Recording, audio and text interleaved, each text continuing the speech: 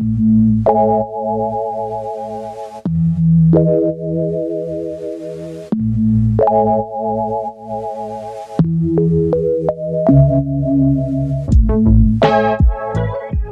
to In the Making. I'm your host, Katie Stewart, the founder of Cheyenne Studio. Today I'm talking to Linda Batwin and Robin Silvestri of Batwin and Robin Productions. They're the founders and creative directors of the company, specializing in environmental, interactive, theatrical, and live productions. We've recorded this episode in their office in Manhattan, so you might hear a little bit of background noise here and there from the streets outside.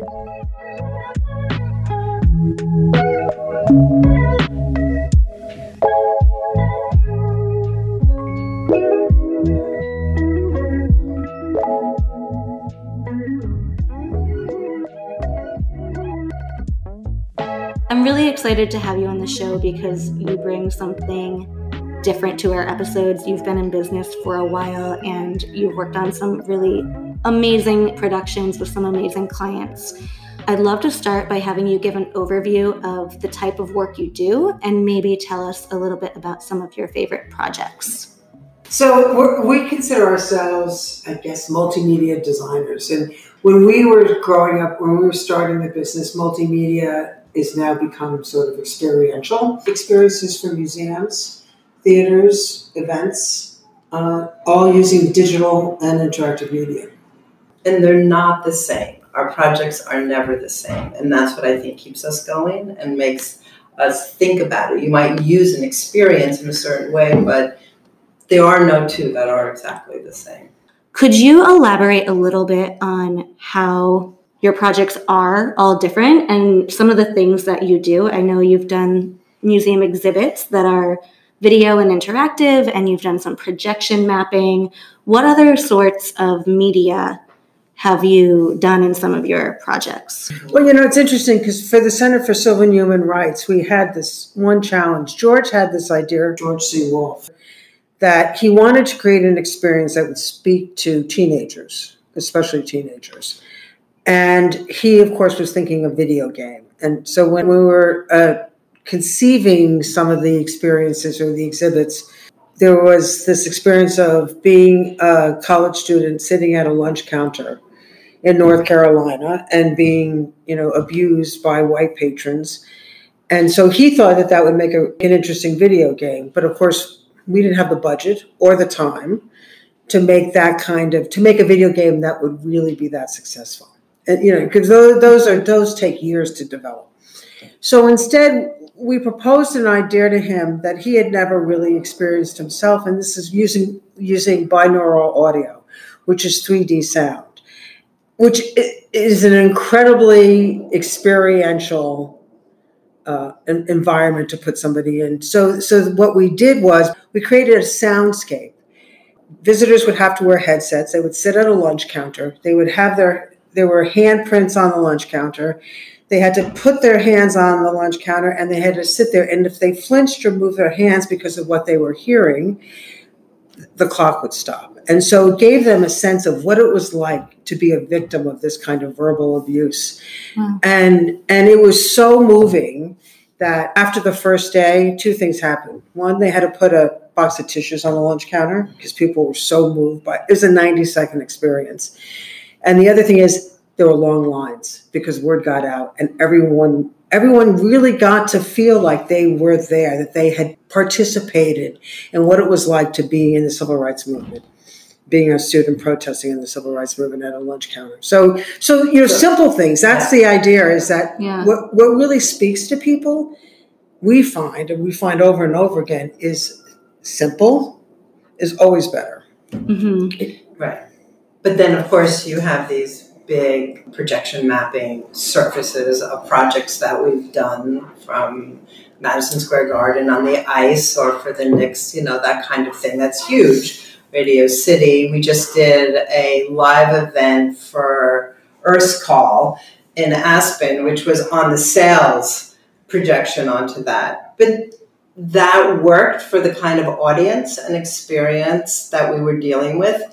This counter, lunch counter worked beautifully in that more simplistic one sense, really, that it was overpowering to you. That's what drives everything we do. Is the content is where we start with the story. What is the story that we're trying to tell, and how best can we tell that story? So in this case, it was binaural sound. In another case, it was video mapping. Yeah, right. Right. So the media you create could really be anything. It's dependent on what's needed to tell a story the best way possible. And the environment. And then you decide what's the best technology. In our process at the beginning of any project, it's really about what is the idea, what is the concept, what is the experience. And once we've defined that, in whatever world we might be in, then we talk about and decide what is the best technology to tell that story in. We always start first with the story and then use all that wonderful technology out there. Yeah, it sounds like your process may change from client to client, but the general way in which you conceive an idea might be the same.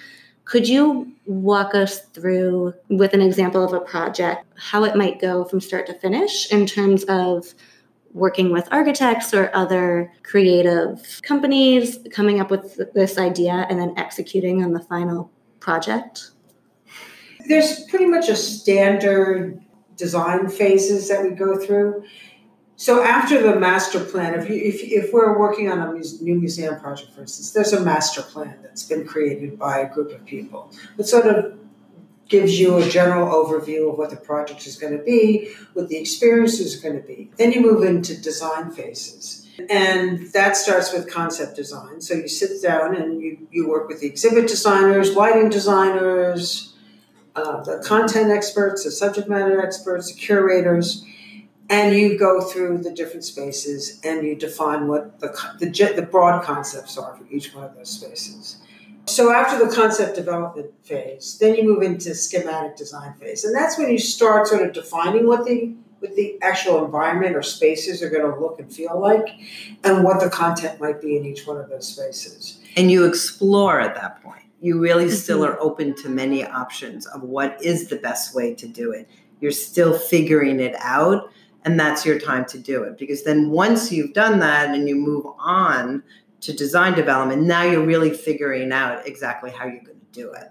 And so through each one of these initial phases, you're also looking at budget and schedule, because you have to design to the budget and you have to be able to design to whatever the project schedule is as well. So the design gets refined, keeping all those elements in mind. And so as we move into design development, now you're doing more blueprints and drawings and layouts and renderings of what the experiences and spaces are going to look like. You're getting more defined about materials. Right, and then you get into script and storyboards, maybe first mood boards, storyboards. You're figuring out all the production that you're going to do. And this is also running in tandem with the physical design of the space. And then the final phase is construction. And so for the exhibits, it's construction documentation, where the exhibit designer and architect do full-blown, detailed drawings that then get put out to bid. And for the media production or interactive experiences, you are taking the treatments or the scripts and the storyboards, and you're moving into the production phases for those elements. And then there's installation and programming. And I think even if it's not a museum, it's a very similar process. You just might, instead of it being a building, it might be a venue, right? Whether it's, Earth's Call, which was a concert, or Madison Square Garden, which was projection on the ice. It's a similar thing. It all sounds like so much work and so much planning that has to go into it. It sounds like it has to take a year or potentially several years to get something of that magnitude done. Is that correct? Yeah, we worked on the National Museum for the Marine Corps. That was actually 3 years of planning before we got to the production phase, because that was a new building. So I'm curious, this being such an elaborate process, and there's a lot you have to know to be able to put something like this together and work with the different people in different fields. How did both of you get into this, and how did you go about starting a company that can do these sort of things? Well, I started out.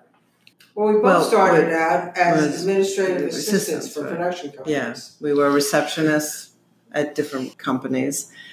And then I kind of moved on and checked out different companies doing production, but it was corporate world, corporate communication. And then I was a freelance producer for years in big and small companies, and then worked with the company that Robin was at for many, many years.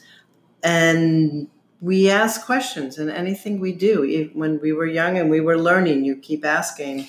And in order to help solve a problem, you need to understand enough. You don't need to be the expert on how that machine is run and that equipment, but you do need to know what it can do and what it can't do. So when someone tells you it can't do it, you're like, you question it, really? Why not try this? Just try it. And then you see what happens. So it's like, I think you never stop asking questions because you have to keep learning. I mean, everything that we do is dependent on some form of technology. So if you don't understand what that technology can and cannot do, you can't create. Right. Well, we can't create our work. Technology is a field that changes so rapidly, and I feel like every year in my industry, I'm learning a different design tool I should be working with or designing on. How have you seen technology in your field shift over the years, and how have you stayed on top of it? Dramatic shifts. Yeah, I mean, we really started out working in film for all of our projection and slideshows. But I mean, you keep, you're out there, you're seeing how things are done, and you're working with people who really know technology. So you ask them, they're part of your group to understand what can we do, how can we do it. So you start to be able to figure out, oh, let's do it this way. Or there's kind of different technologies, really. One is installation, playback, how this whole thing works. But then it's how do we create it, right? Like years ago, you couldn't do 3D the way we're doing it now. You couldn't do that. Simply, I always look at these. When we were doing slideshows, in order to create a slide, we would do slideshows that were 15, 30, 150 projectors that were all synced together. And it was like creating cell animation. So you would create flat art, and then you would create a layer, an acetate layer, and then you would shoot that layer, and that would be one slide. Then you create another acetate layer. It's like having Photoshop. So there was a different thought process that we used then that I don't think we use as much now, because you really had to think things through because it was too timely. It cost too much time and too much money to keep trying things over and over and over again. What Robin is also really saying is that you really thought about what you were doing. You didn't just do it by the seat of your pants because you had the technology to do it however you wanted. So that thought process is still, I think, very important to be really good at what you do.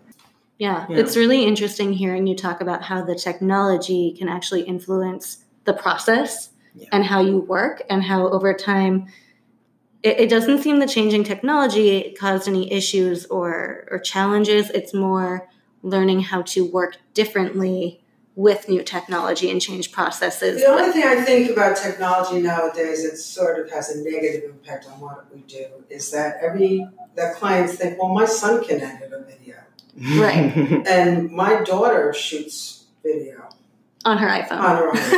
She's 7. So that it's so consumer usable nowadays that they sort of take it for granted that there is a process that has to go, to really create something good. Yeah. There is a creative process, and that not everybody can do it well. So that's I think the conflict, or not a conflict, but that's something that we often are confronted with, is that I think, clients nowadays think, well, this is such, I just turn on my TV and there's 150 movies that I can watch. Mm-hmm. So it's all out there. What do I need 6 months and, $600,000 to do this, or whatever it is.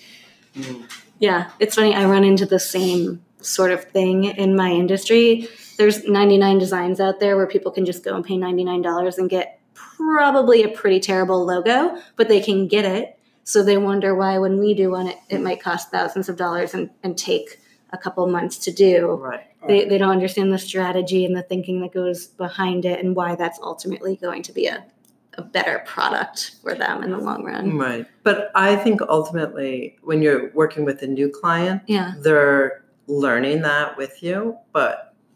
And so at the end, they realize what you know and how you are creating something for a purpose that is going to be better than what they imagined, then they understand and appreciate what you're about. But it takes time with someone new for you to kind of learn your rhythms together to get there. Yeah. You know?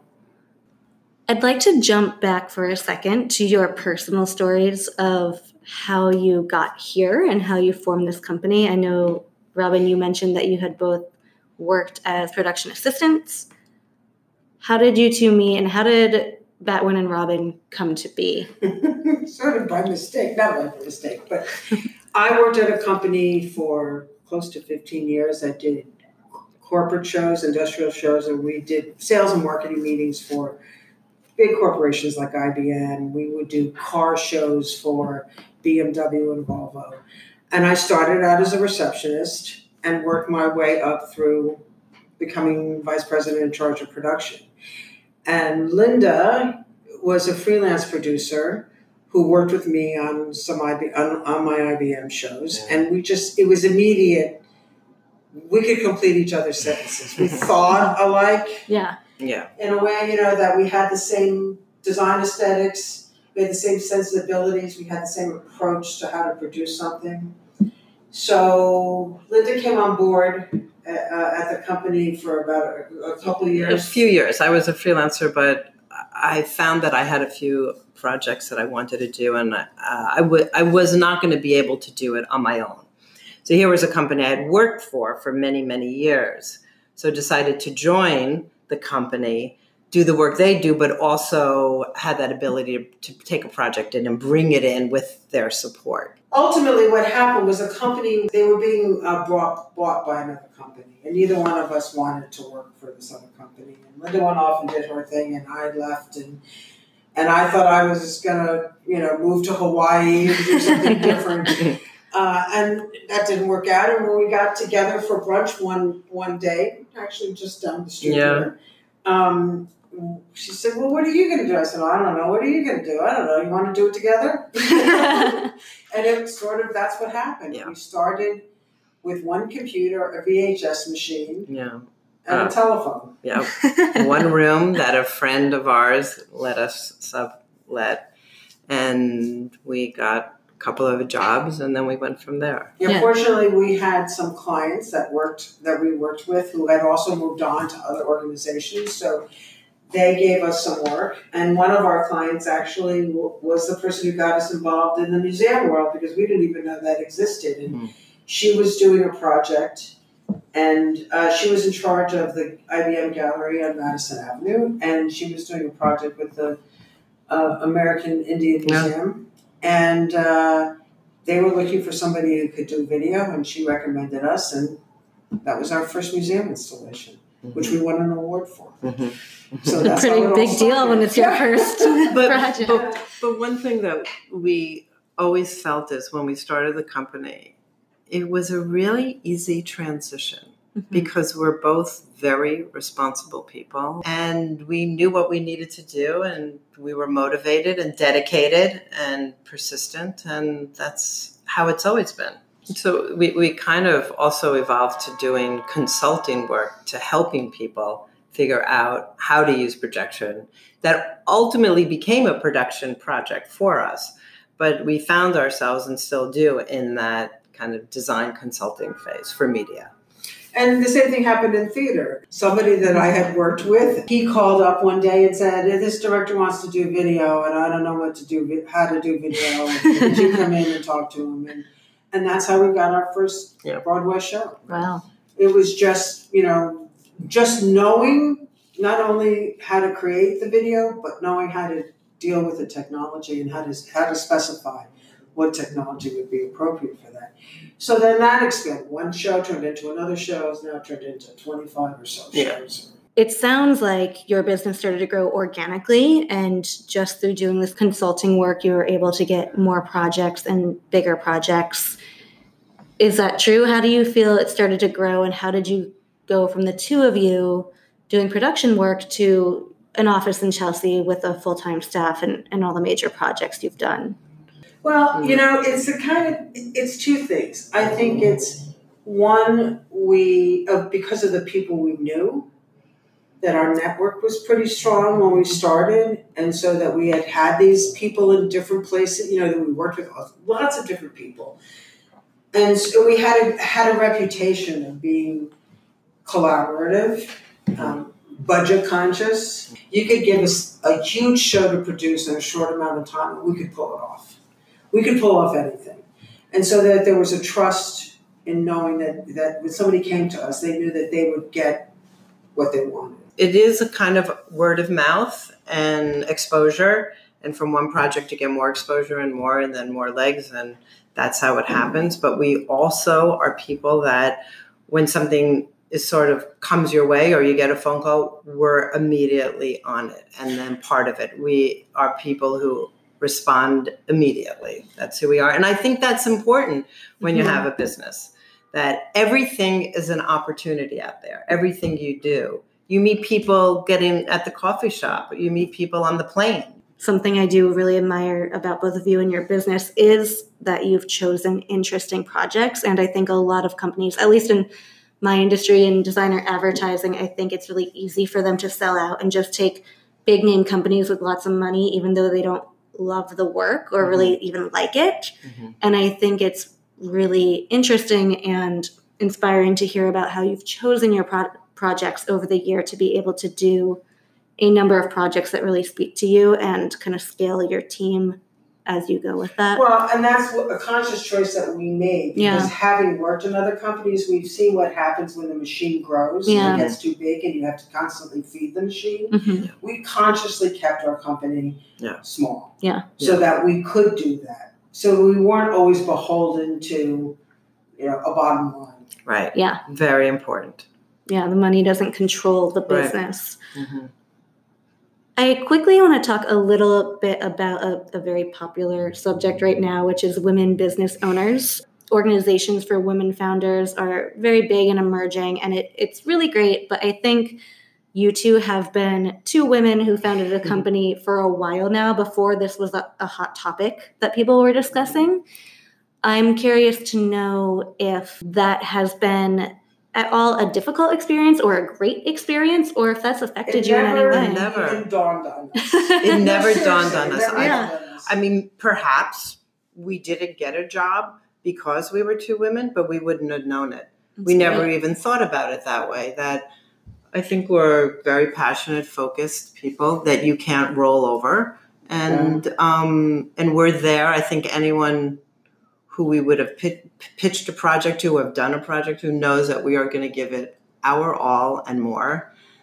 And we never even once thought about that we're women or not women. But I also have to say, both of us came from working mothers. Yeah. And I had as an example my mother, who was always imparting to me how important it was to have a career, to be, she was a teacher, she was passionate about it. But it was also a way for her to have her own sense of independence. And so I think innately we grew up with that kind of just understanding, and we just did it. I mean, it just never even occurred to us that, when we were doing corporate shows, we were often one of 5 women in a room with, 35 men at the most. And it didn't dawn on us. Yeah. We just were. That's great. Yeah. I think that's wonderful. Now, if we were in a corporate world, I don't know if we would have a different, we were fortunate enough to work in a design world, which is much more open to that kind of expansion and growth. I don't know if we worked in a corporation, if we had those same advantages. I mean, the only 2 things I could have thought of was one time we walked into a meeting and they thought Robin was a man, because in the UK there are many male Robins, and that was a bit of a surprise on their face. And then maybe one time, not quite our company, but right before, someone, a client said to me, "Don't you worry your pretty little head about that, honey." Oh. And then I did.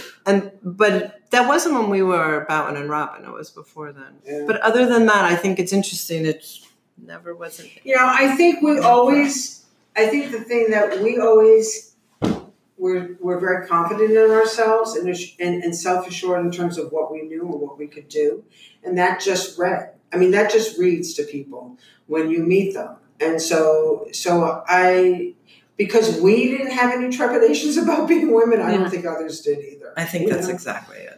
That's great. That's wonderful advice, I think, is just be confident and be yourself. Yeah. I mean, truly, that's all it is, because people pick up on that. They pick up on our passion. They pick up on our experience. Mm-hmm. They pick up on our capabilities. Yeah. And we present ourselves that way. That's and it. So, Yeah.